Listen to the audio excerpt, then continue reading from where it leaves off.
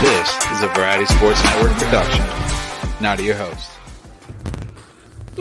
Man, at some point this show is going to be fun. Good evening, ladies and gentlemen. Welcome. Hopefully you all had a better Sunday than some of us NFL football fans out there. This is Talkin the Gridiron, the exclusive NFL show here on the Variety Sports Network. I am joined once again by Fat Boy Fadeaway Sports Podcast, Darren and Tyler. So good evening, guys. Glad we're all here. We could all commiserate together because even though one of us got a win, it still wasn't pretty. So, Darren, how are you feeling after week 2? And then we'll get Tyler's thoughts here after losing the future of his franchise for a portion of his season. So, how are you feeling, Darren? Well, I mean, as a Raiders fan, I mean, you can't get punched in the gut any more than that. I mean, as a Raiders fan, I will say this: I have built up many calluses. So this isn't like a numb feeling. I'm not, unfortunately for people out there, this may be not even a top 10. This might not even be top 10 in the last 20 years. But I will say this. I am pissed. I am looking forward to talking to you gentlemen and getting off some of the frustrations off our chests. Maybe some Jimmy going over some bad defensive efforts here. It was rough. I mean, from the start all the way through the end. I know some fans are probably really, really excited about how today's games went. But as a Bengals fan, as a Raiders fan, yeah, I totally get it. You lost to Kyler Murray on a double XP weekend. I don't know if you knew that, but it was double XP on Call of Duty and like a limited edition map before they send out the new game. So he came back on you. I don't know what to say. Caught fire in the fourth quarter. I mean, what was the one play he was running around for like 80 seconds? My goodness. It was a 2-point conversion. I don't know what you guys were doing, but that was the other thing too. How did your offense go half an hour without seeing the field? They switched over to that game after the end of the bad Broncos game, and they were like, yeah, 30 minutes. Raiders haven't seen the field. Dude, that was so funny you brought that up because I remember when they showed it during the game that, they sometimes would be like, oh, this team hasn't seen the ball for the last 7 minutes of game clock. They actually used they actually said 7:08 Pacific Standard Time. So that's what I thought. They actually were using real time for it. So I thought that was. Oh man, Tyler, I don't know if you feel that much better than the rest of us. You did get the victory, so congratulations. You're the only one so far on the Sunday slate of shows that has actually seen their team win. But it still can't feel great with the Trey Lance saga that continues. And now you're back on the Jimmy G train. You tweeted it out. I saw it. I liked it. So how does it feel being back with Jimmy G? Feels a little dirty to me. I don't know. It doesn't feel right. It feels like we're back, taking a step back. I think the team's actually better. The play calling got better with Jimmy G. It seemed like they opened things up a little bit. The first 15 plays were run plays. I just don't think Shanahan trusted Trey. But as a franchise, we got a little worse today. But as a team, I think we might be a little better for these next 16 games. But it still leaves you with a sour taste because you need to have these years where you develop your future, and you have to. And we're just stuck at where we were the last 3 years. Injuries have been terrible for the San Francisco 49ers. And before we get into all of the games from week 2, wanted to mention we are presented by the Variety Sports Network. You can go ahead and follow them at variety_sports_. And if you see the ticker scrolling across the bottom, we do have merch, bonfire.com/source-variety-sports-network. And then you can also check out Row One Brand, get a discount VSP15 when you use that code to get 10% off anything and everything in the art gallery. So I think we said we wanted to start chronologically. And that makes sense for Darren, and I live in the AFC West territory. But for Darren, it makes sense because those were two teams that you're going to have to see, and you're going to have to be able to get over the hump to win your division. And Thursday night, even though it wasn't the most pretty performance that we've seen out of Andy Reid's Kansas City Chiefs, Patrick Mahomes gets it done late, and the defense was the main factor here. The defense that has been much maligned for the last 2 seasons from the Kansas City Chiefs beat up Justin Herbert a little bit, make him uncomfortable, and walk away with a victory when it all seemed lost. At halftime, everybody was just counting the fact that it was the Chargers division and the Kansas City Chiefs were going to go away. Did not happen, but Thursday Night Football, what were some of the takeaways, the biggest news stories that you kind of walked away from? Did it make anybody feel better or worse about having to face the Chiefs possibly further down the road? Well, you mentioned before, I think in our preview one, that you thought the Chiefs, I think, had potential of running away with the division, and they are showing, that potential. I picked the Chargers to win that game. I just thought the Chargers could pull that out with the defensive rush, and they got off to a good start with it. the Chargers find a way. They just find a way to get it to not. They just find a way to blow it. It just feels like that's like I don't even know how to put it any nicer than that. Then Herbert ends up getting killed on a play over there, and you're worried that he's done for a little bit. And the next thing you know, Mahomes is right down the field again, throwing sidearm bombs, and it's back to Chiefs football again. So, it does have that feeling now that the Raiders are 0-2, and I was feeling all good at the beginning of the season. From that standpoint, to bring it back to a whole to the AFC West. They're not here to mess around this year. I think they're all business this year, and I think in the past they got off to those slow starts. That obviously won't be the case this year. Tyler, it's strange how they've kind of manipulated their offensive attack, going from just using Tyreek Hill as the weapon to now everybody's getting involved. Does that maybe show it's been a little bit they're able to find new ways to win, and this team may be even more dangerous than the past 2 seasons when they've been Super Bowl contenders and on the verge of playing in the Super Bowl? I think it's really showing off Andy Reid and Patrick Mahomes' versatility and not needing to rely on one guy. They have 4 guys over 40 yards. Mahomes is just spreading it out. He's still being just as effective with his downfield throws, making big plays. But I like what I saw from the Chargers. They were on the road on a night game, and they should have won. Their coaching will always leave a sour taste in my mouth. But I do like what I saw from the Chargers. The Chiefs are still with Mahomes until you top him, beat him, and take the division from him. You got to give him the respect he deserves. He is the number 1 quarterback in that division. He proved that. I know that Herbert had a better statistical game, but I would still say the fact that it was Patrick Mahomes leading his team at the end of the game. I know he wasn't helped out by anybody on his team, but Herbert did throw the pick 6 that put the game kind of on the opposite outtake there. And from that point on, it was catch up from Los Angeles, and they lost every single bit of momentum. I actually really enjoyed the Kirk Herbstreit, Al Michaels booth. I don't know what you guys thought about that. It was the first time seeing them two working together, and it was great. They pointed out all the things that I think as a broadcaster you should, and they didn't play into too much of any of the single narratives. I mean, it was a total team win for Kansas City, and the Chargers. Nico likes to say the Chargers are going to charge her. And I said the Raiders raider harder than the Chargers could ever charge her. But Thursday night pushed that theory to the limit.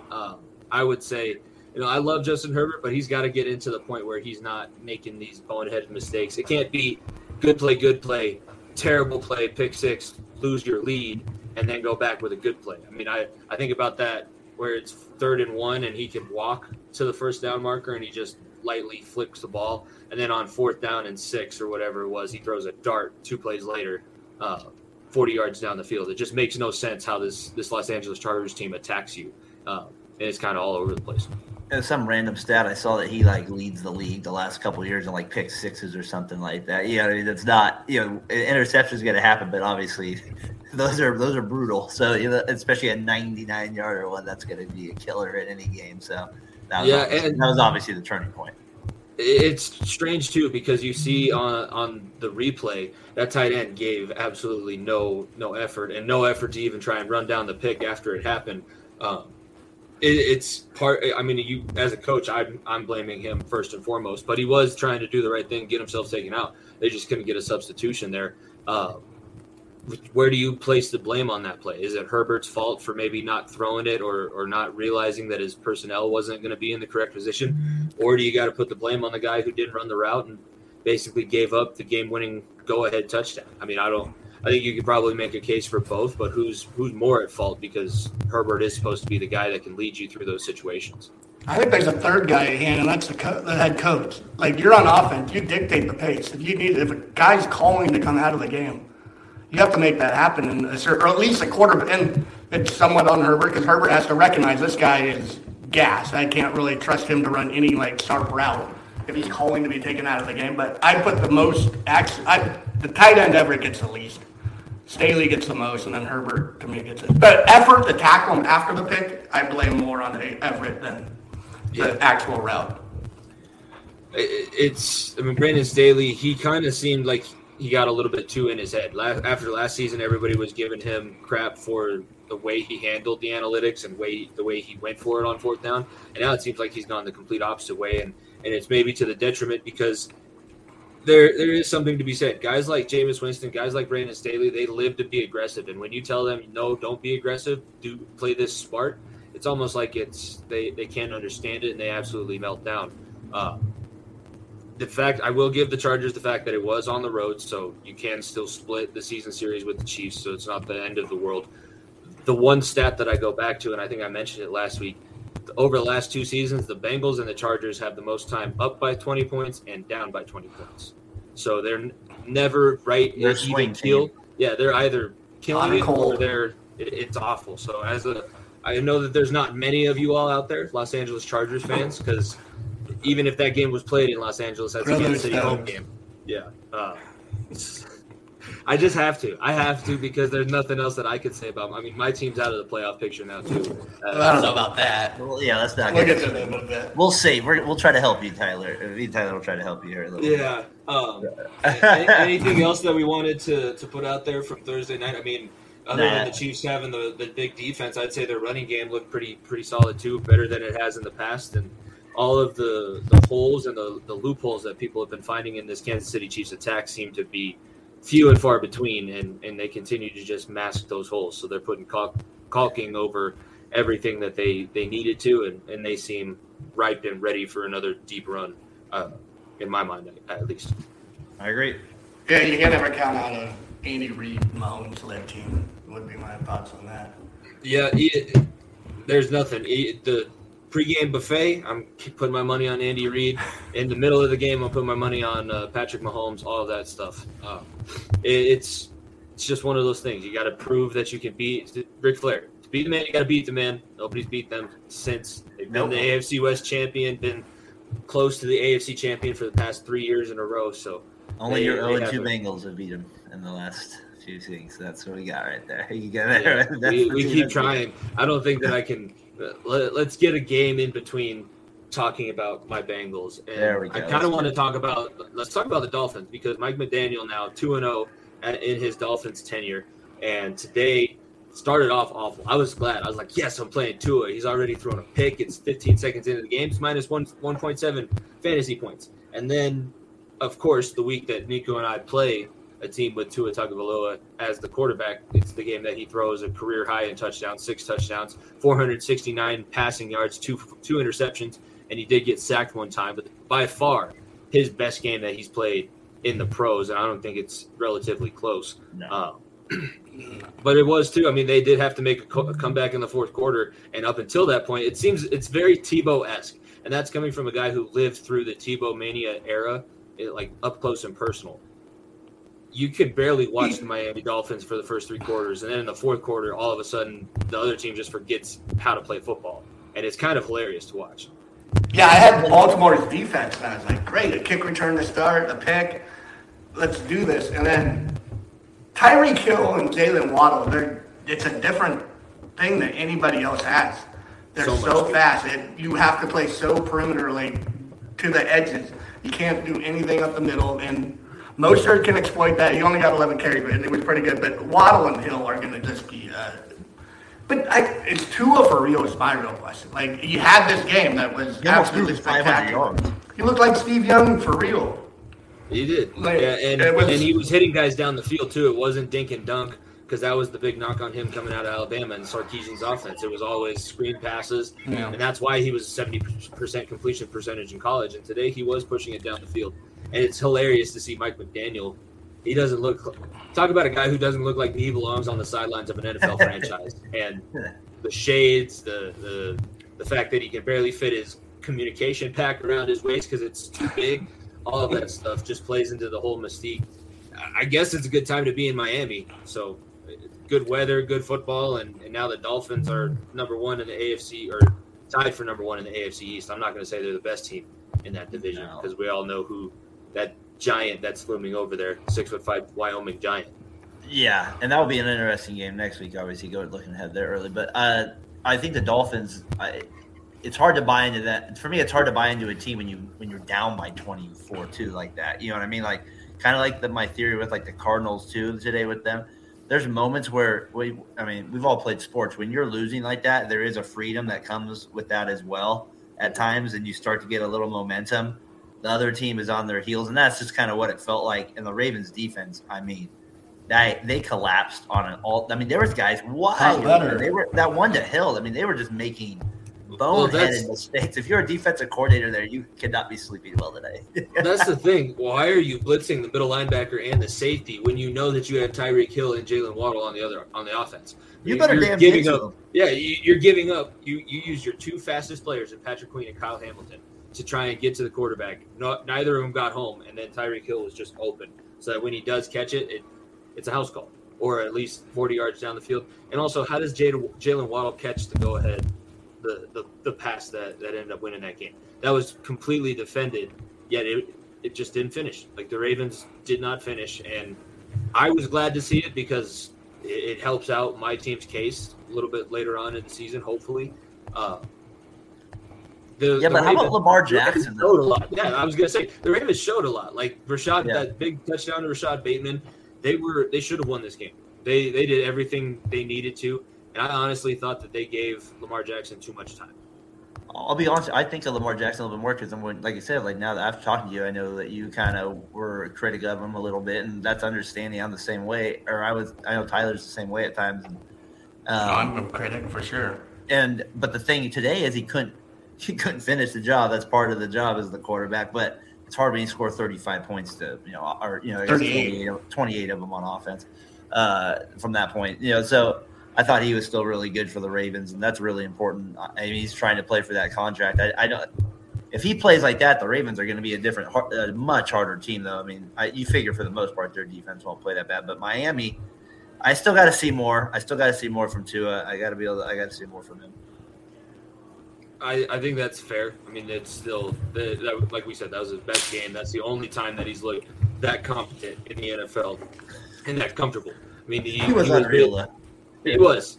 That was the Tua that won the national championship as a freshman. 6 touchdowns, 469 yards. Are you kidding? Those are college numbers. When you can make up for 2 interceptions in the NFL level, you've done something right. Yeah. We're not even. That's not what you lead off with. You lead off with the fact that he threw 6 touchdowns and got his team. Yes, it took them until the fourth quarter to make the comeback, but they still made the comeback in the fourth quarter. That's all I'm going to say. 28-3 in the final 15 minutes of the game. Yeah, you deserve to win that one. And Tyreek Hill is still one of the most difficult human beings on the planet. He's a freak. When it comes to football, it just doesn't matter for Tyreek Hill. Next the game thing with Tua. Yeah, go ahead, Tyler. It was against a good secondary. Like Marcus Williams is a Pro Bowler at least. But Marcus Peters is more reputation at this point probably, but Marlon Humphrey and their other safety, who you mentioned earlier from Hamilton, are all good players, and they put up these numbers, which made it more impressive for me. And Baltimore's, even when they have a bad defense, it normally is still athletic and fast. So I was very impressed. I do want to see a little more when it comes to Tua though. Yeah, like I said, they're not anointed as the team in the East. I think that they're going to compete, and I think they maybe have a chance to even be out of in the Hunt graphic. They'll win the wild card spot. They'll be one of the first teams to clinch a wild card spot. But it is still there's a long way to go, and they fell apart towards the end of the season. They had a chance to make the playoffs last year and couldn't get things done, just like the Indianapolis Colts, which could be. I guess that's a good segue to go into that game because that was my defense, and they gave me 0 points, and they played an entire game. It's not like in week 1, I talked about it on our show on the far end of the bench with Devontae Smith. He wasn't even playing. He was injured. They didn't play him at all, so I got a 0. I got a 0 from the Indianapolis Colts defense in a spot where I was thinking, okay, they'll probably get a couple picks. Trevor Lawrence is overhyped at this point. He's not ready to take that next step. Something's wrong in Indianapolis. And I wish Josh would have come on from Variety Sports because I know he's one of the only Colts fans that I do know of. Frank Reich needs to figure out what's going wrong and figure it out fast. Matt Ryan hasn't gelled so far with that Colts offense. Jonathan Taylor couldn't get anything done today. And that defense, I mean, how do you let the Jacksonville Jaguars, of all teams, do that to you on offense? Christian Kirk, who had been basically almost dead and gone for the last 2 years in Arizona as the third option, has 2 touchdowns on you, and you put up absolutely no fight against a team that people were saying you should. That was going to be your bounce back. You had the bad tie last week. You're going to get a bounce back, and you have now lost or tied the two worst teams in your division. You're not even playing the team that everybody was projecting you to have to compete with for the division title. So what's the issue with Indianapolis? What's going on with them? Can I ask this is an out of control question, but is Matt Ryan done? Is he not good anymore? I'm not, is that too far? Am I crossing a line with that statement? Am I offending Matt Ryan lovers or something like that? Is this going too far? He got traded for a reason. He was through 3 picks. I know he played well last week, but he kind of more played well just because they had to come back again, and he was throwing a little bit late. Another thing for me, they scored 0 points. That's not good. And then defensively, Lawrence, he threw 5 incompletions.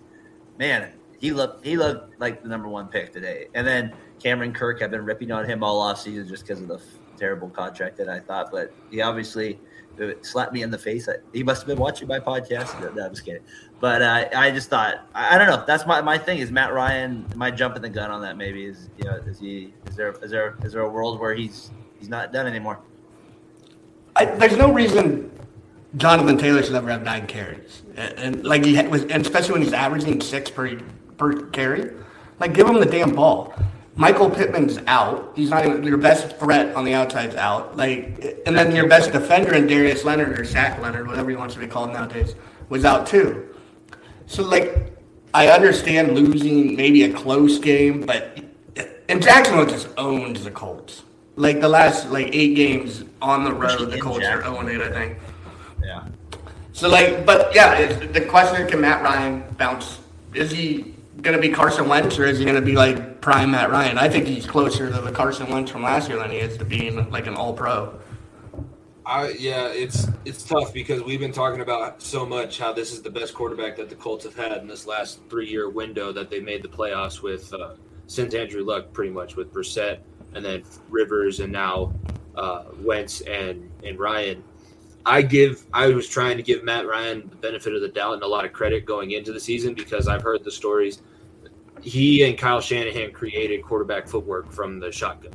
They were the ones that kind of installed the West Coast offense from the shotgun, and that was the year that they went to the Super Bowl and the 28-3. That's my thing, is that the team is cursed. Everybody talks about Atlanta, and they almost were able to come back and reverse the jinx today.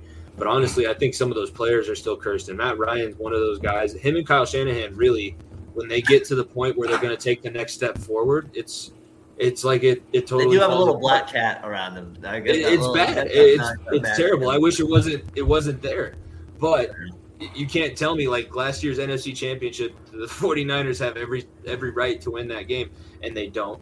The Super Bowl, they're winning 10 points with about 5 minutes left in the fourth quarter, and they don't.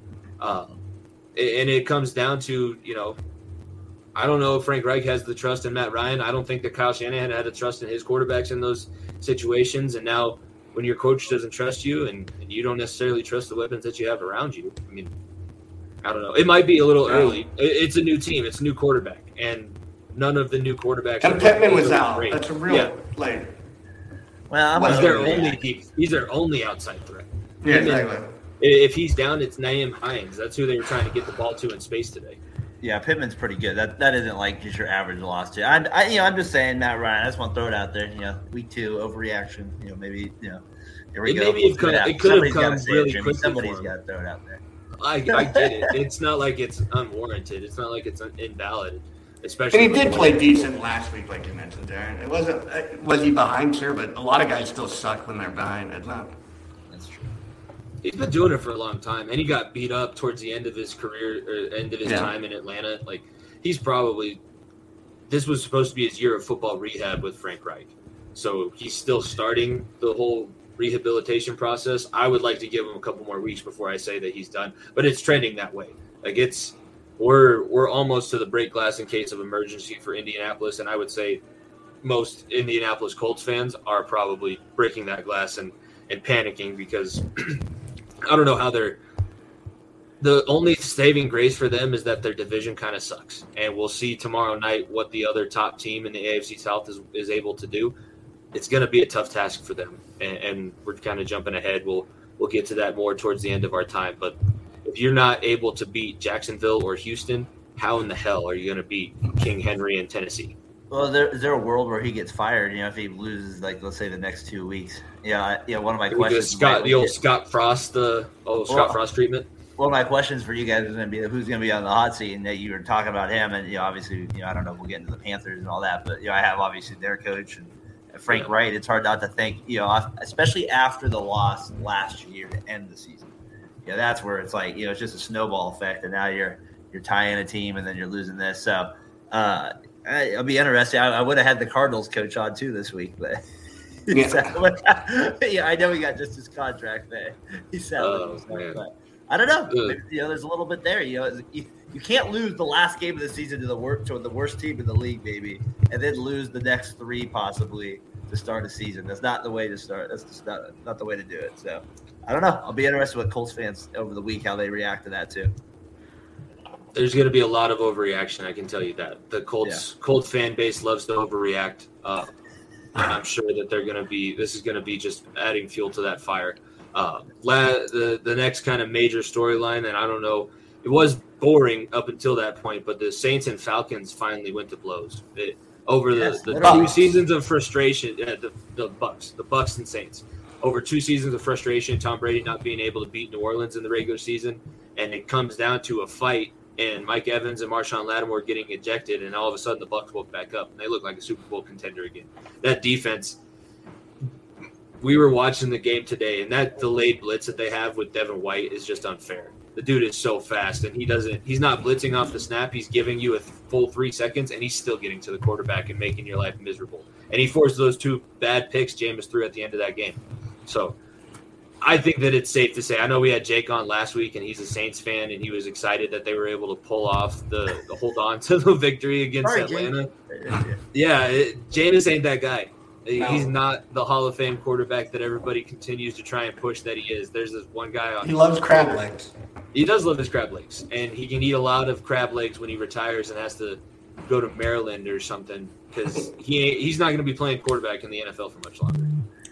I do want to give him credit for playing. Hold on, I want to give Jameis some credit for playing with 4 broken bones in his back. But I agree with you. I've never been a Jameis guy. Even at Florida State, I was like, this guy doesn't do it for me.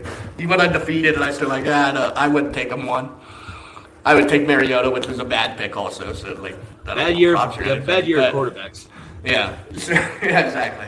But yeah, the Saints and Bucs, their defenses are good. They just have a lot of talent. I love Antoine Winfield's game as a safety. I predicted him to win Defensive Player of the Year last year. I think I might be a year early. I think him and the middle linebacker are just dynamic. Parson. Devin White. Yeah, Devin White. Don't they still have Levante David too? Devin White and Levante David still. Mm-hmm. That's one of the best linebacking cores in football and has been for the last 3 years. I just feel like Jameis Winston. He's such high risk, high reward. Like he to me, he's like the definition of like a 10-6. I guess now 10-5, like quarterback on a good year, and then you go and then there's that year where he's throwing just as many picks as he has interceptions, and you're 500 or less. Like today, 1 touchdown, 3 interceptions. It's just not going to cut it against Tom Brady and the Buccaneers. It was interesting, that fight with the Bucs with Evans. You said like it was boiling up over that point. To me, that was still a stupid play by Evans. I know it maybe motivated his team, but I mean, he did get ejected from the game, and at the time, it was I think that maybe the Saints were ahead at the time, possibly still, but I know I can't remember. It was either tied or right there.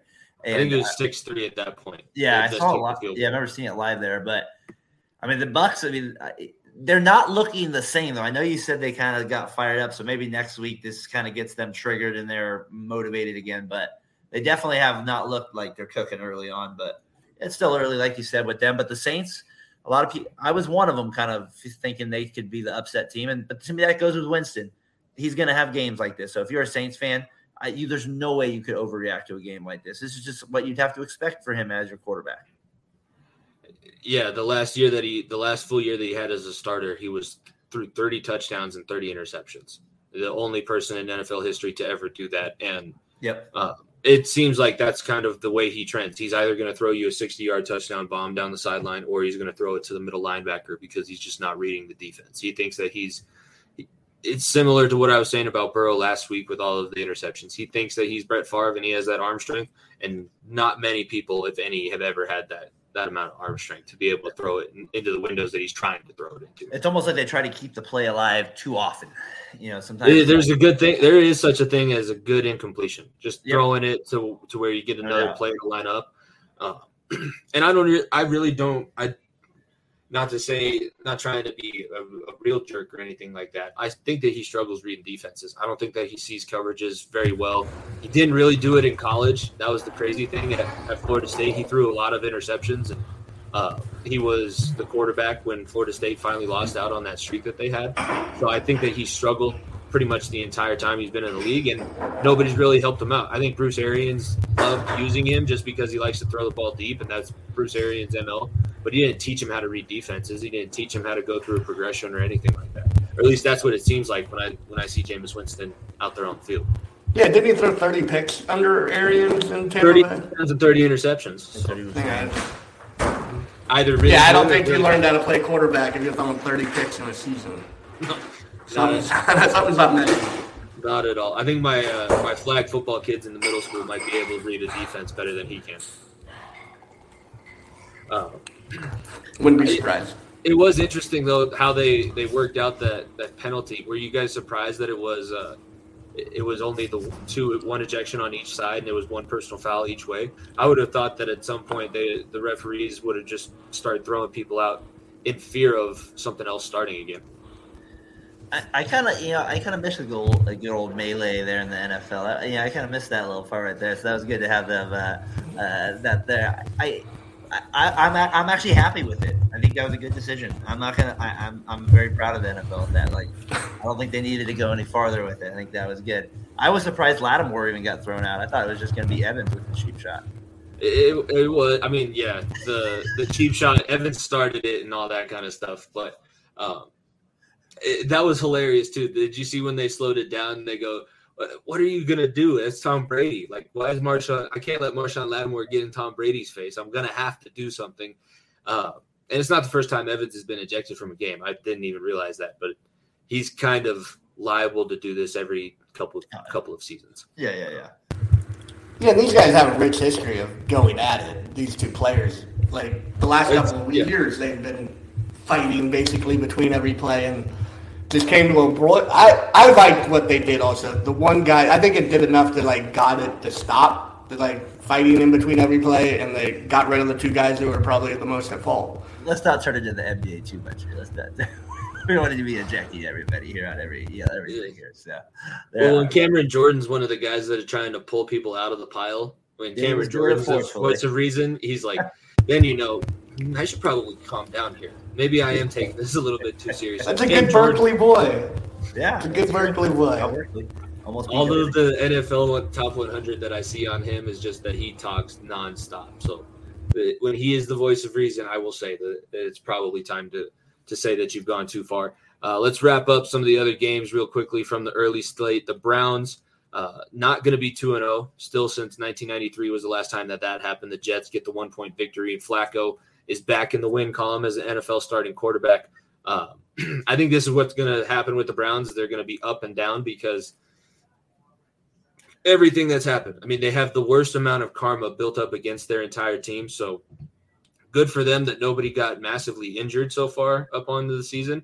But I don't think that they're going to cruise through this 11 weeks where Deshaun Watson is not going to be their starting quarterback. Even though I hate that he gets the chance to be, they're still just holding out hope, trying to wait for him to come back.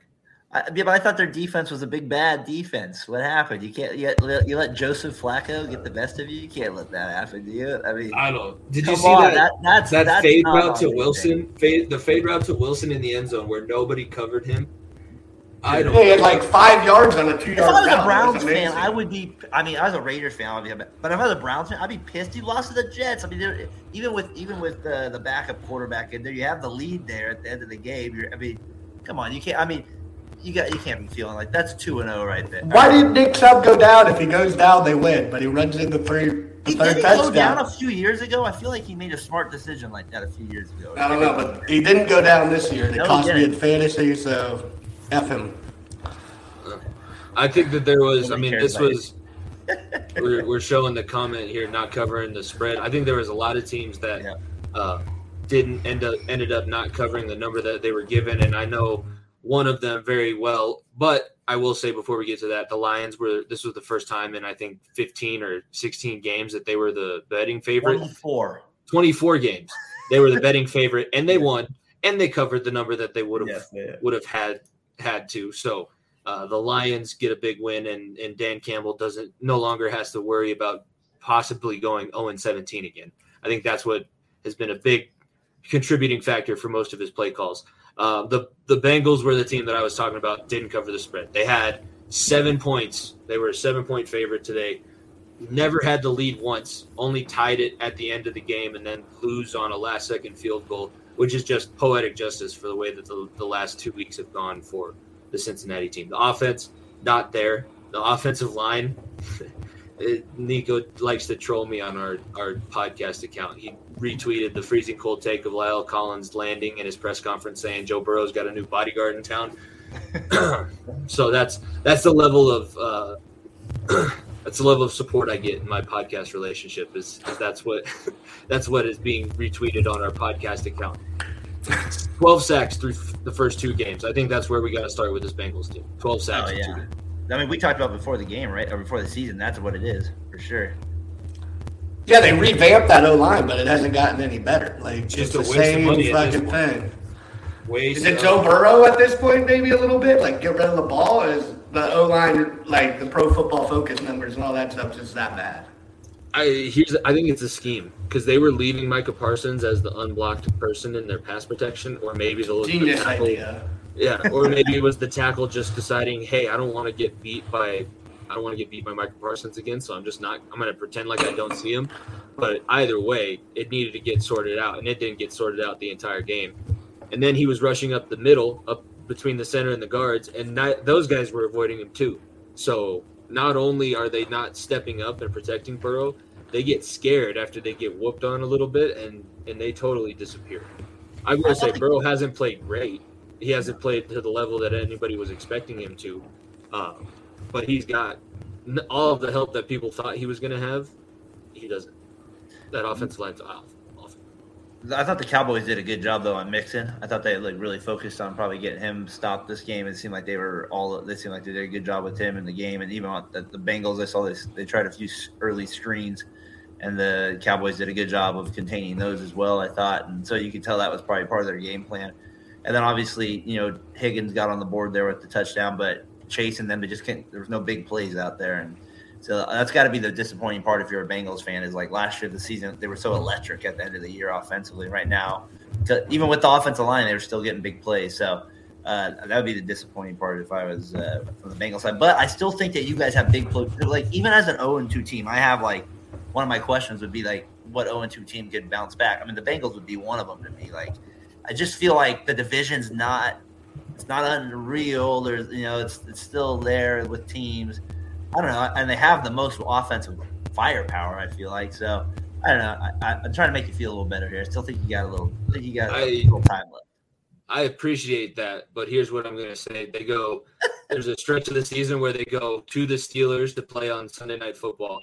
They go to Tennessee in a rematch of the divisional round game. They go, they host Kansas City in a rematch of the AFC championship game. And that's, I think, weeks 11, 12, and 13. So right in the pivotal point of the playoff race. And you got 3 teams that are just breathing down your neck, waiting for a chance to get even with you. So you guys got it. If we can go 0-2 against the damn Steelers and oh man, who did we even lose to today? I can't even think. The Steelers and the Cowboys. If we can go 0-2 to those 2 teams and then beat the Steelers, the Titans, and the Chiefs simultaneous weeks, I will take it. I will take all of the terrible football that I've seen for the last 2 weeks. I will take it if that's the trade that I had to make. If that's the sacrifice, I'm good with it. All right, we'll see. They got to bounce back here. Big week. I expect the offense to tune it up here a little bit. It is a revenge game because last season this was the Mike White debacle that everybody gave me shit for, was the Jets going and basically doing what the Cowboys did to the Bengals today. The Bengals always lose to one backup quarterback a season, sometimes more than one, but I guess this year Cooper Rush gets to be the first one. I wish it was Ben DiNucci. I'd feel a lot better if it was Ben DiNucci. Oh, God, I don't want to say that name. That's too tough for me. It's too The Nooch the Gooch. Yeah, that was. Tyler, I think you're on mute. You've never sounded better to me. Second dick. with the Cowboys defense, it's really legit. Like Diggs has his big play moments, but with Parsons and Lawrence, and they have a front seven, and they've contained a Bucs offense that hasn't shown much, and I guess two offenses that haven't shown much that were supposed to be good, but they were part of not letting them show much. So I don't know. If the Cowboys defense is lit, I don't think with Cooper Rush they're going to do anything, but the defense seems like it's going to give teams problems all year. Oh, yeah. And Dak was involved too. So, they're going to get Dak back at some point. And if they can hold themselves steady, it's the NFC East. Anybody can win the NFC East at this point, I would say. Because there hasn't been one team that stood out really at that point. And I would say still no team has really taken the lead in that division. The next game that we'll talk about, let's talk about the Broncos. And it was not pretty, but that's going to be – I know that's the first thing that Nico's going to say when we go to record our episode that you guys will be able to hear on Wednesday. It doesn't have to be pretty if you win. And I am so very upset that this is, again – it's like when we first started the podcast. It was Nico getting a win, the Bengals getting embarrassed, and we would just have to sit here and Nico would be like, listen, I know it's Teddy Bridgewater and he's wearing his two gloves. I know, but these guys, they know how to win ugly, so they should be able to win games. And I really don't. I didn't see anything that encouraged me that they fixed their mistakes from Monday night, because the Monday night game was awful. And today seemed even worse with the clock management or lack thereof that you got to see from the stupid Nathaniel Hackett and all those. It was bad. It was a bad game. Needs to take a time management class. What is going on here? And play some Madden or something. Maybe I feel like just that would help him alone. Just some Madden at night, get used to understanding the clock flow and management. Some of the decisions he makes there, you're like, what the heck? That doesn't make any sense at all. Hey, they at least got Judy involved. Or no, Sutton, right? It was Sutton that had the big game. It was Sutton. Judy got hurt early, so it was Sutton. Yeah, Judy, you're right. Sutton was the one that had a big game. We talked about I was a little worried about their receivers kind of going into the season and see if they can break out a little bit. So maybe he's the guy Wilson kind of finds the connection with, like he had with Lockett with Seattle. Maybe there's a little breakout there. Maybe he has a little connection with him going forward. Nothing else really with the Broncos. It's the Texans. They just have no offense in the, they just can't do anything. Yeah. Well, that was the crazy part why it was so close, because the defense was playing well. And that's, I guess, the question too. This offense has looked so bad, but they've been nailed out by the defense in 2 straight weeks, because in the second half of that Seattle game, they're the ones that kept it close. And today, if it wasn't for the defense playing the way that it did, I think the Texans could possibly run away and make that a very embarrassing home opener for Russell Wilson in a Broncos uniform. But I wouldn't say that this defense is solidified, and especially without Justin Simmons early on, it looked like it was going to be a rough day. I don't know what you thought, Tyler, but I thought that the Broncos defense still needs to show quite a bit more to be taken as seriously as people have been saying. Yeah, they haven't really gone up against any offense that particularly scares you at anywhere on the field, like both teams they played, the Texans and who they play on Monday night, the Seahawks. I guess DK could be dangerous. I think it all goes back to, what is going wrong with Russell Wilson? This guy, you gave up so much for him. This is what you're getting, the guy who Drew Lock type play from the quarterback position. That's the concerning part to me. I was expecting this offense with Williams, Judy, Sutton, Alfredo, and Russell to be able to move the ball a lot better. But Nico's going to come on their podcast and say they won the game. You know what I mean? That's the thing. My Raiders, it doesn't matter. They won. They're 1-1. But it does matter at some point. You can't play this bad against teams that aren't. Early on, just get the W. If you're 2-2 in September, right? That's what I would think for a team like the Broncos that are just getting a new quarterback. The benchmark is 3-1. The benchmark is 3-1 is what people are looking for through the first month. I heard you emphasize this on your last podcast, though, about the preseason. You mentioned how the Broncos specifically didn't really play a lot of their guys. So maybe there's a little point to that too. Like, maybe the preseason doesn't matter, but you were more talking about like this, the pregame, the routines of things, kind of getting used to that kind of stuff. And maybe there's a factor with that too, first home opener. I'm curious to see as the season goes on but Wilson's teams have always kind of been like this a little bit. They're like come down to the wire like at times. Not in September. Normally they put up 45 and then it falls off at the end of the year. In September it's normally lights out. This is when he's always normally in the MVP conversation, but it is strange to see how awful. I mean, I would go back to that preseason thing. That's why the Broncos had no timeouts left with 7.5 minutes to go in the fourth quarter, because they had 1 4th down where he couldn't figure out whether or not he wanted to go for it or kick the field goal. You try to send the field goal unit out there, you get a delayed game, so you end up having to punt it away. and I will go back to the decision to kick a 64-yarder in Seattle. Nobody has kicked longer than a 57-yard field goal in that stadium. at Lumen's Field, nobody's kicked farther than a 57-yard field goal and has actually made it. So this entire – maybe it's just the first-time head coach jitters, and he'll probably figure himself out. I think that he has to kind of shorten – he's trying to be too smart, because the way that the time that it takes them to get in and out of the huddle, it's almost like they're saying 15 different phrases for their play calls. That's the only explanation that I can come up with. Or none of these guys actually picked up the playbook over the offseason. So he's having to explain, you're running this route, you're running that route, this is what we're doing here. I'm going to set the projection this way, all in the huddle, and then you end up getting up to the line of scrimmage. You got 5 seconds to snap the ball, even at home. That was hilarious today. Did you guys hear the crowd started counting down the play clock? Yeah, that was the best part of the game. They started counting like 3, 2. I was like, what the hell is going on out there? I will say this about Broncos fans, though. I don't like to say much. I give them credit. They are a very knowledgeable fan base, though, in that regard. There are things – they are a very annoying fan base, kind of like at times. But I do understand that they are – like, I appreciated them today. What was it? I think with the decision that we were talking about Hackett made, they let them have it. They were booing them big time when they had that 4th down play and stuff like that. So I like that kind of stuff with it over there. So that was good. Do we want to address this from Logan? He thinks that Cooper Rush is that a real is picture of Logan, by the way? Is that actually a real picture? I would say. I mean, maybe. Simply put, I'd go with no. Okay. I think Cooper Rush to get 7 Super Bowls. I don't know who your friend is, Logan, but maybe we should stick to baseball and stick to the 7th inning stretch, which everybody can hear on the Variety Sports Network. Great podcast. It is a great show. I wish that we had your co-host on so that we could talk to him about what the Indianapolis Colts need to do, Logan. We need to get Josh on at some point so we can talk to him about his team.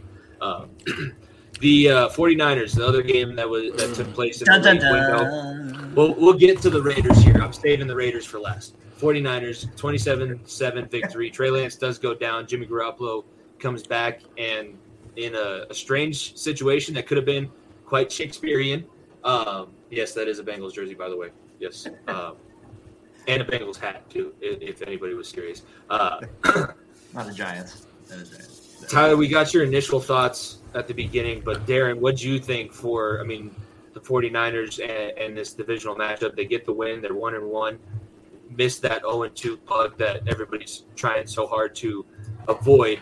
Didn't look great, though, and I don't know how much confidence it would give me knowing that Trey Lance is now down, and that's the future of your franchise, and you still have to figure out what you're doing moving forward.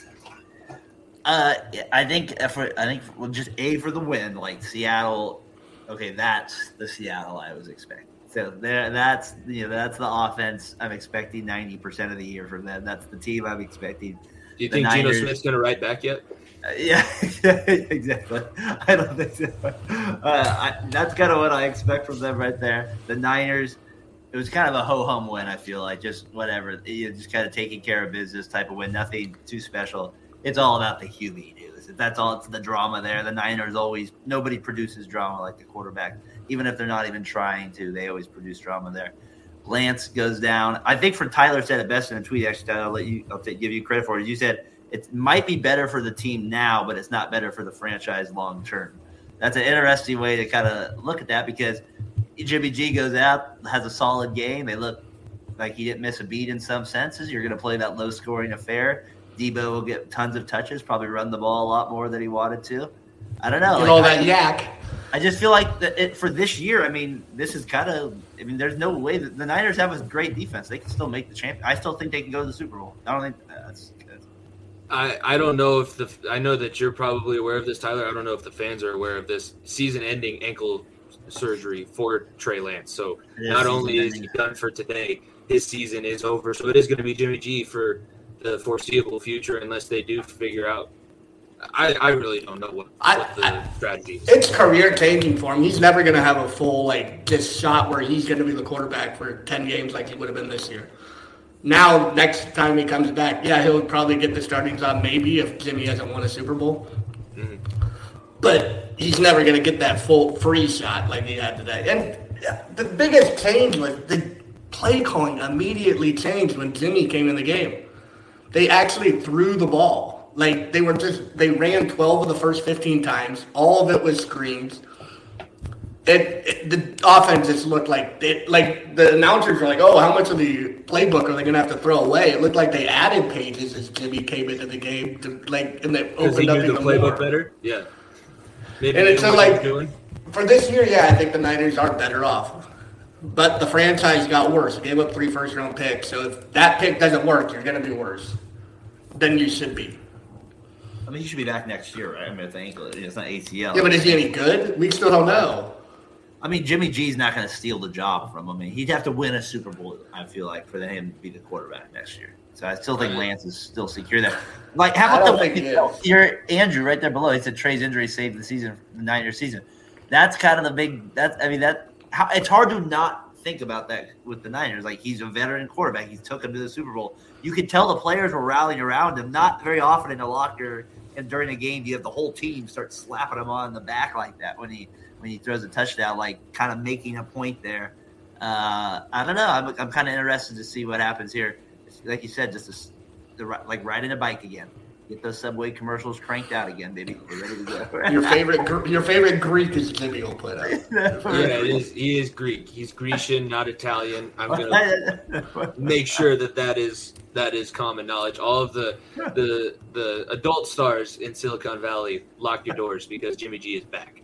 One quick thing you brought up Shanahan and losing these games as a Giant. It still came down to players not executing play. If Tart intercepts that ball and if Jimmy makes that damn pass, we all forget about 28-3 when it comes to Kyle. There's just these plays, and you're right. And there still is that black stain that everyone sees the reason that 28-3 existed because he just decided not to run the ball. But where the hell is the head coach? Tone him down. The head coach is the defensive coordinator in Dallas right now, so the entire situation got blown up after that. And Dan Quinn made my life hell today. So that's where he was. I don't know. That's just where I'm sitting because, like I said, watching that Super Bowl against the Chiefs, and I was rooting for the 49ers because I really didn't want to see Kansas City to get a Super Bowl in that situation. I wanted to see Juszczyk and Bosa get what they wanted. Yet, 10 minutes left in the fourth quarter, and nothing ever changed. It was bad.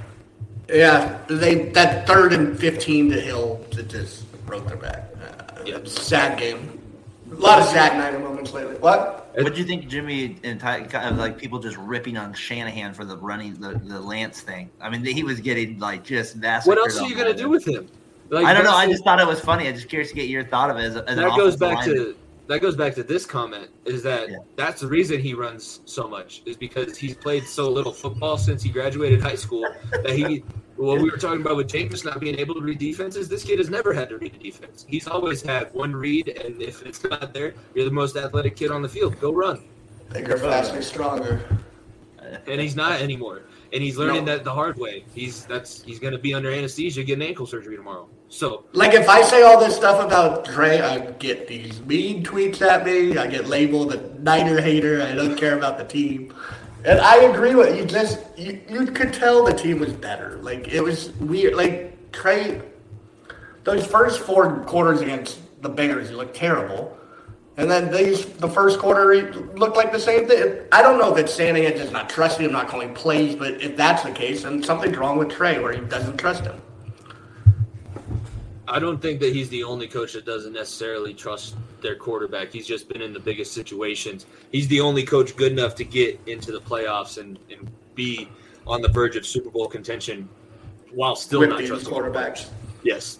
I think that's the only thing that you can say about him. And I've talked about his run scheme, and he is one of the best coaches of this generation. And that whole coaching tree, I mean, Shanahan, LaFleur, McVay, now McDaniel in Miami. It all Taylor seems part like of that? I'm not going to count him because he's not as good at calling plays as the others. I can't put him in the group because then I'm just showing how bad he is comparing him to those. That's guys. fair. That's good. He was the best college player out of the bunch. How about that? He was in the Super Bowl last year, so he did get hot for a couple of games at least. Yeah, and then he totally forgot how to coach. Fair enough. That's all You watch more of the games than I did, I can tell you that. Yeah, I wish I didn't. I wish I could not. Wish I could talk myself into not watching. Might make my Sundays a little bit more enjoyable. Watching your own team is torture. It's literally putting yourself watching the NFL is don't care who wins, greatest sport ever. You watch it and you care who wins, you're like, oh, this is effed up. This is a terrible call. This is why do I put myself through this? Yeah. Yeah, why am I doing this every Sunday? Speaking of which, Darren, your Raiders didn't show up for the second half. Did they forget? It's a 60-minute game, not a 30-minute game. It's a common theme with the Raiders. We all remember the last game of the season last year. Does anybody do it better? They literally ended the season on something just like this, right? The team needs to get a touchdown and a 2-point conversion. They literally do it with no time left. No team is just dumber at times in situations like this. No, they just can never complete games defensively. They have him down for a sack. He escapes it. Then he's running around for 50 seconds and he gets a touchdown, for goodness sakes. It's frustrating as a Raiders fan because there's literally every time they have a lead, I'm literally just thinking, okay, either the other team just be so stupid that we are allowed to just throw it to us. Please just throw it to us, or just commit so many dumb penalties, or just be like the Chargers and we can maybe win a game. There's really no hope. You guys, Tyler's just make a play. He was running around for 20 seconds, for goodness sakes. How can you not allow him to, he had to run 25 yards. Somebody break off your damn player and tackle him. Where's Max Where's Max Crosby? He was on his back, couldn't bring him down. Where's the man QB spy? What are we doing here? This is Murray is the best. He might be the best pickup player, though, in terms of just if he starts getting out of the pocket and it's crazy time like that, and it's just pure scramble mode, and the Raiders are tired. It was just a frustrating effort, boys. And the thing that pisses me off too about the game is Derek Carr. I tried to have his back going into the year, and he's been like how I've always said he's been. And the people that have said he was a top 10 quarterback, you got to be feeling very nervous these next few weeks, because there's no way he's top even 15 at this point right now. That's terrible. He does have the best eyeliner or guy liner that's worn at all times in the NFL. Guy liner. That's what it looks like. When definitely does. And he also made his voice way deeper. He's ever since the Raiders were on Hard Knocks, I just can't. He's one of the cringiest guys that I think plays in the NFL. I can't really stand him. I can't either. I liked him during that season where he was close to winning the MVP. I was kind of on his side there. After that, it's kind of just been totally different.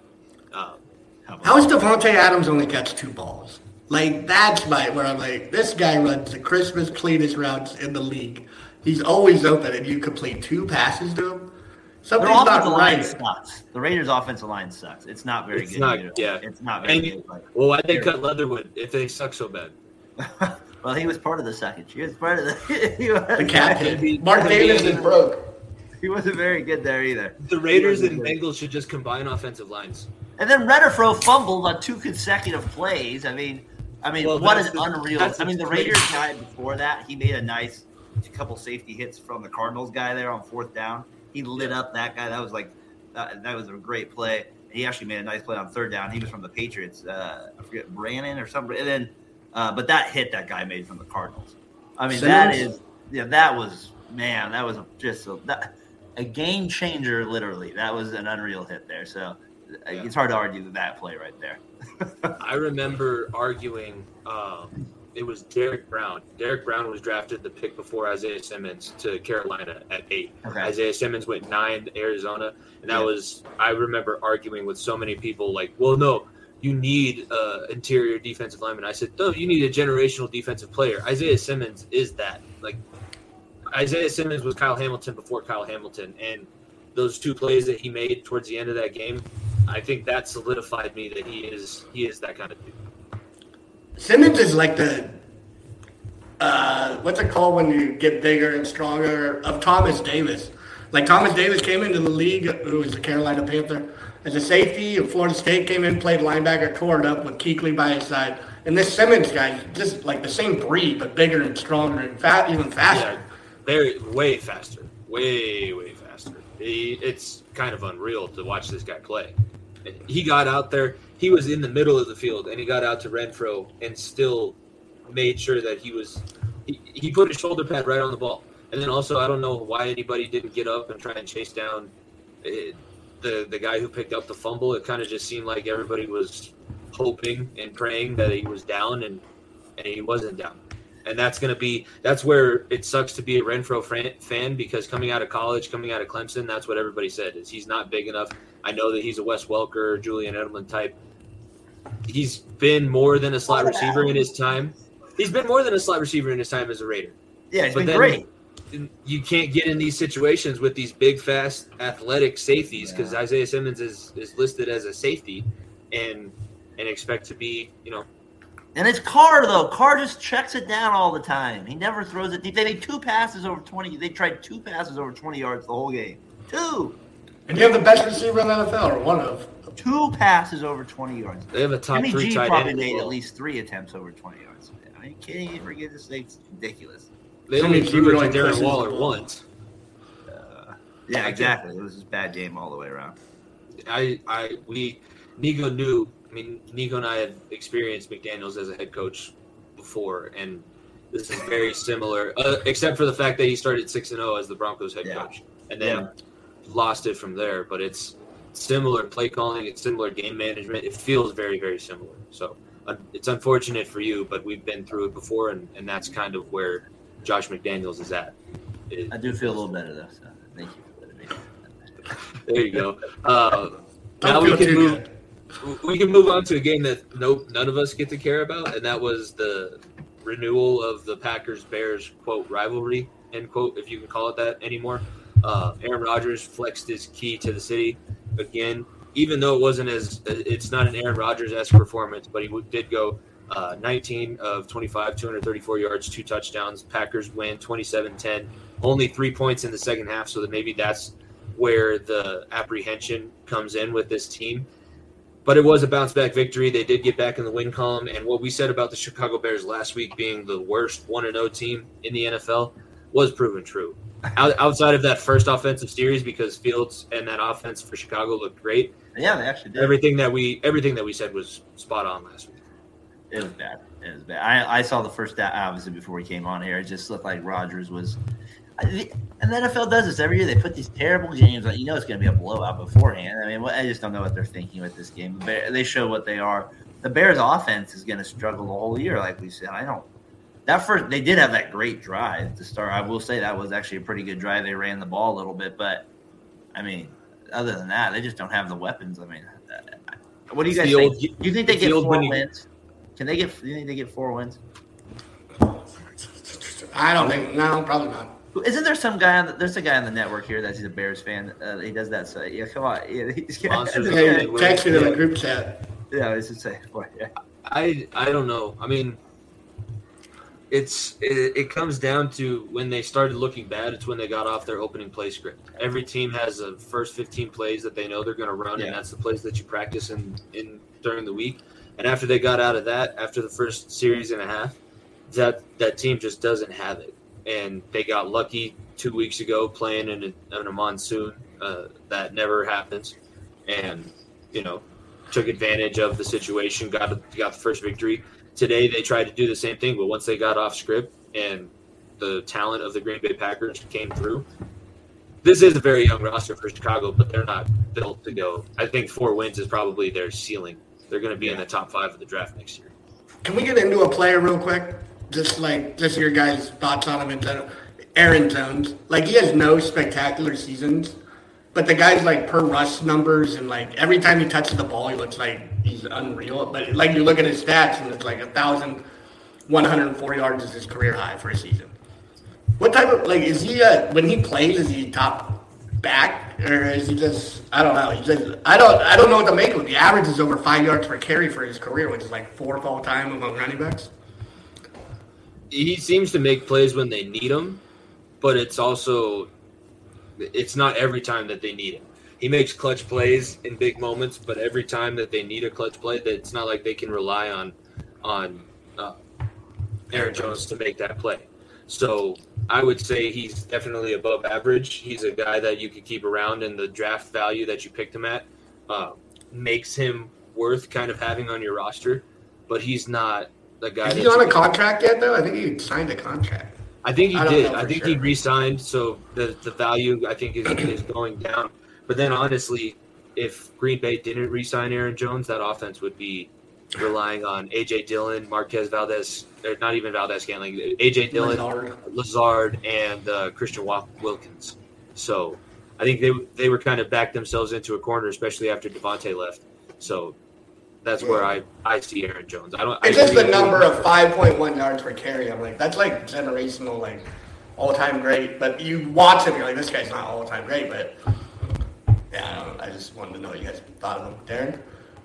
I'm with Jimmy on that. I just feel like he's, I just see somebody that's like kind of your usual solid running back, not like you're necessarily a game changer in that regard. So yeah, I think he's got some sweet shades on the sidelines. Yes, he does. There's nothing to hate with an Aaron Jones. I would want an Aaron Jones on my team. Let's put it that way.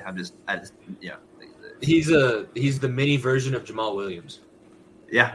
There you go. He's just not quite as big, but very fun. Better than Jamal Williams, though, right? He is better than Jamal Williams, but like very fun interview and fun personality. Good locker room guy. They were on the same team, actually. I know. Yeah, I don't think about it. That's true. Huh? Yeah. And it worked out the way that it worked out. I will say that Rodgers, he probably the Packers, and the Packers receivers too. They heard loud and clear what needed to happen without Rodgers calling him out directly. But everybody knows he's the worst guy at hiding his emotions or how he really feels. Derek said, no one's surprised by what happened tonight. It just there's a script for the Packers. It's very predictable. They have a bad week one. They did it last year. They're going to win 12 games minimum. Or maybe not, but I think they will still. We'll see.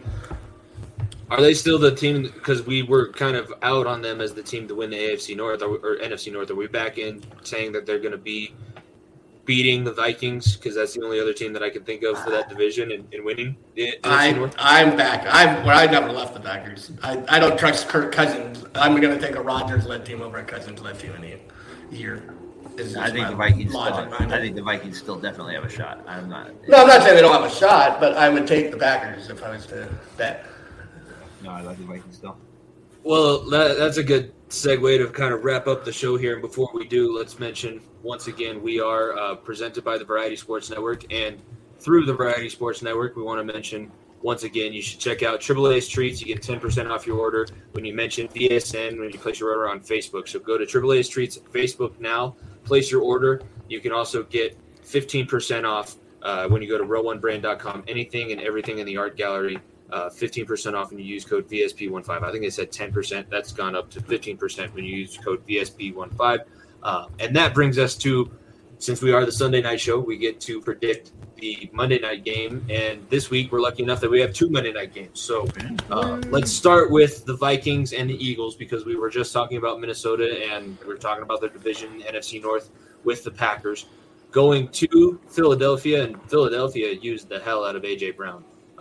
I would say they made the Titans regret every single part of letting A.J. Brown go. So what are we feeling for this Vikings-Eagles matchup? 1-0 teams, 2 1-0 teams. Philly's favorite, 2.5, and the over-under right now is sitting at 50.5. So is there anything that we like about this game. It's kind of an intriguing game. I'm kind of interested. I'm going to go with the Vikings to win this one. I think I like the Vikings to pull this one. I think the Eagles. I know are like kind of like that team that's kind of new and like kind of like the Dolphins. Kind of, I think everybody kind of wants to kind of attach to a little bit. I'm kind of hesitant to jump on yet. Hurts is definitely a lot better than I really ever thought he'd be out of college. Getting the Brown edition really helped him for sure. I do like the Vikings to win this game though. Cousins might not be the best quarterback, but like he's got to be better than like we're talking about like a Carr, right, or something like that. So he's in this level. Then he's got really good receivers too. He's been on the team forever. I'm a huge Cook fan. I like their defense too. I like Smith in the back there. He's always running around, just making things miserable for teams.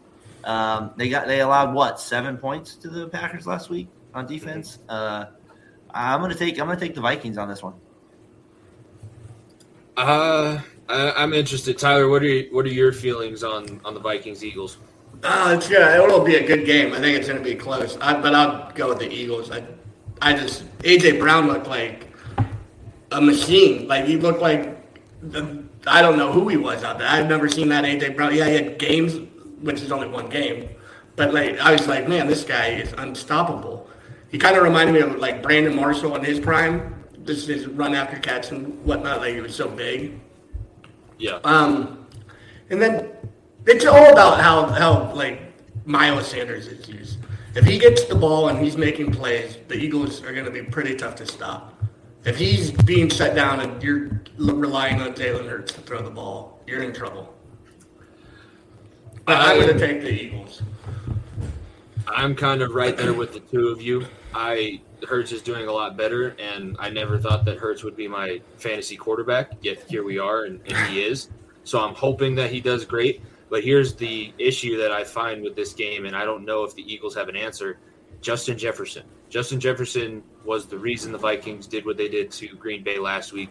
And Kevin O'Connell, as the coach for this Minnesota Vikings team, knew how to scheme the Packers defense, which I think is a lot better than Philadelphia. They knew how to scheme him to the point where Justin Jefferson was being covered by a linebacker. So I think they're going to be able to do that again.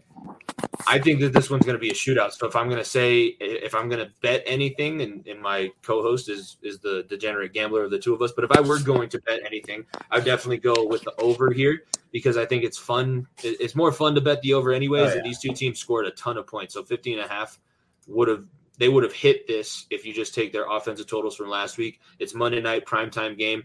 And I honestly think the Vikings might come out fast and the Eagles are going to have to make some sort of a comeback. So that's liable for more points. So I don't know who I'd necessarily – I wouldn't pick any team on the points necessarily, but I would definitely pick the over. I'm going to pick the Vikings to beat the Eagles, though. So, Tyler, you're going to be the lone man there for Philly. But I do think that there's a lot of intrigue for that game.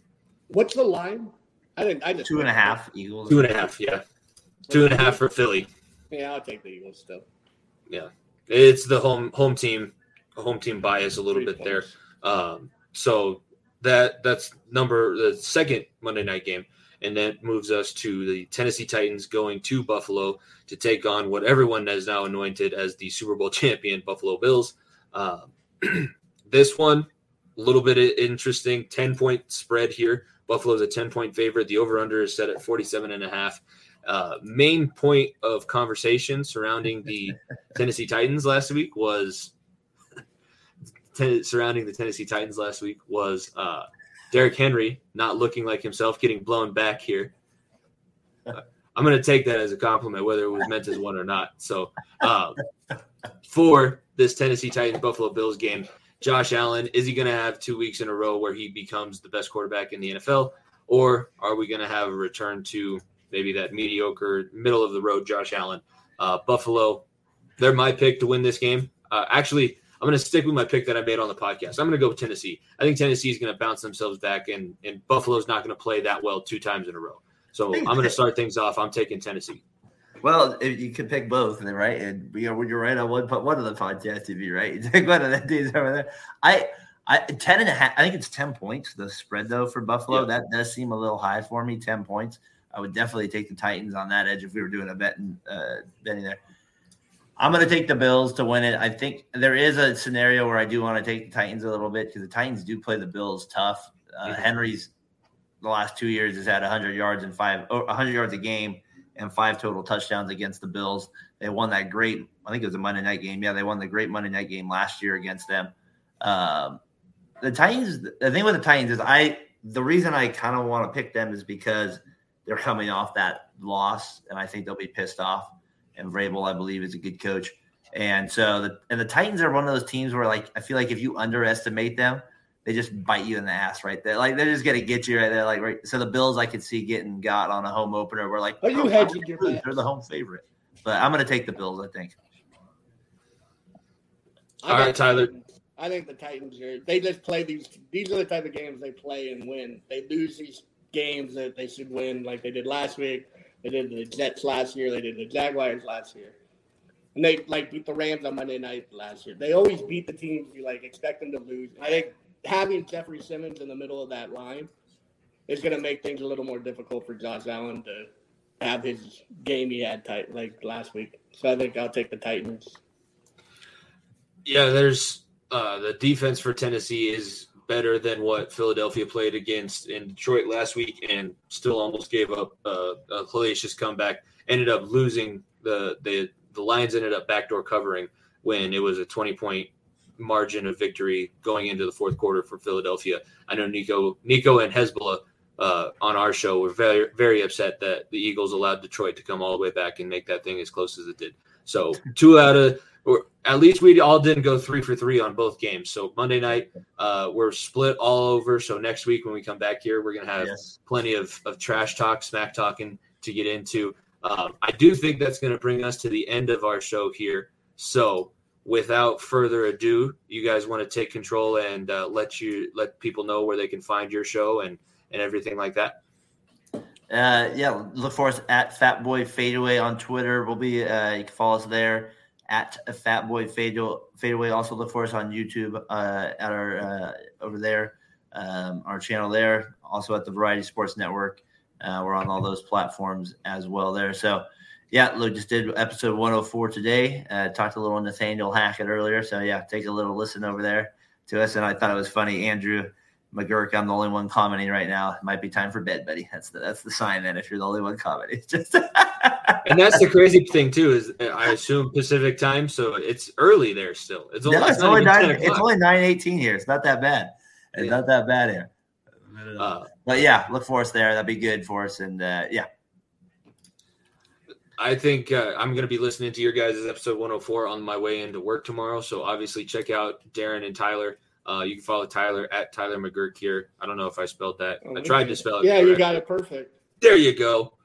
That's why I was a host in college here. That's where you can follow Tyler and get some of his sports takes there. You can follow our show, The Far End of the Bench, at FEOTB Pod on Twitter and Instagram. You can subscribe to our YouTube channel. We're also not only are we releasing new episodes every Wednesday of The Far End of the Bench, we are dropping the Top of the Mountain Show on Fridays, which is our Division II podcast that's also on the Variety Sports Network. So you can listen to myself and Nico on the Far End of the Bench Wednesdays, and then myself and Rev Coca talking about some Division II college football on Fridays on the Top of the Mountain.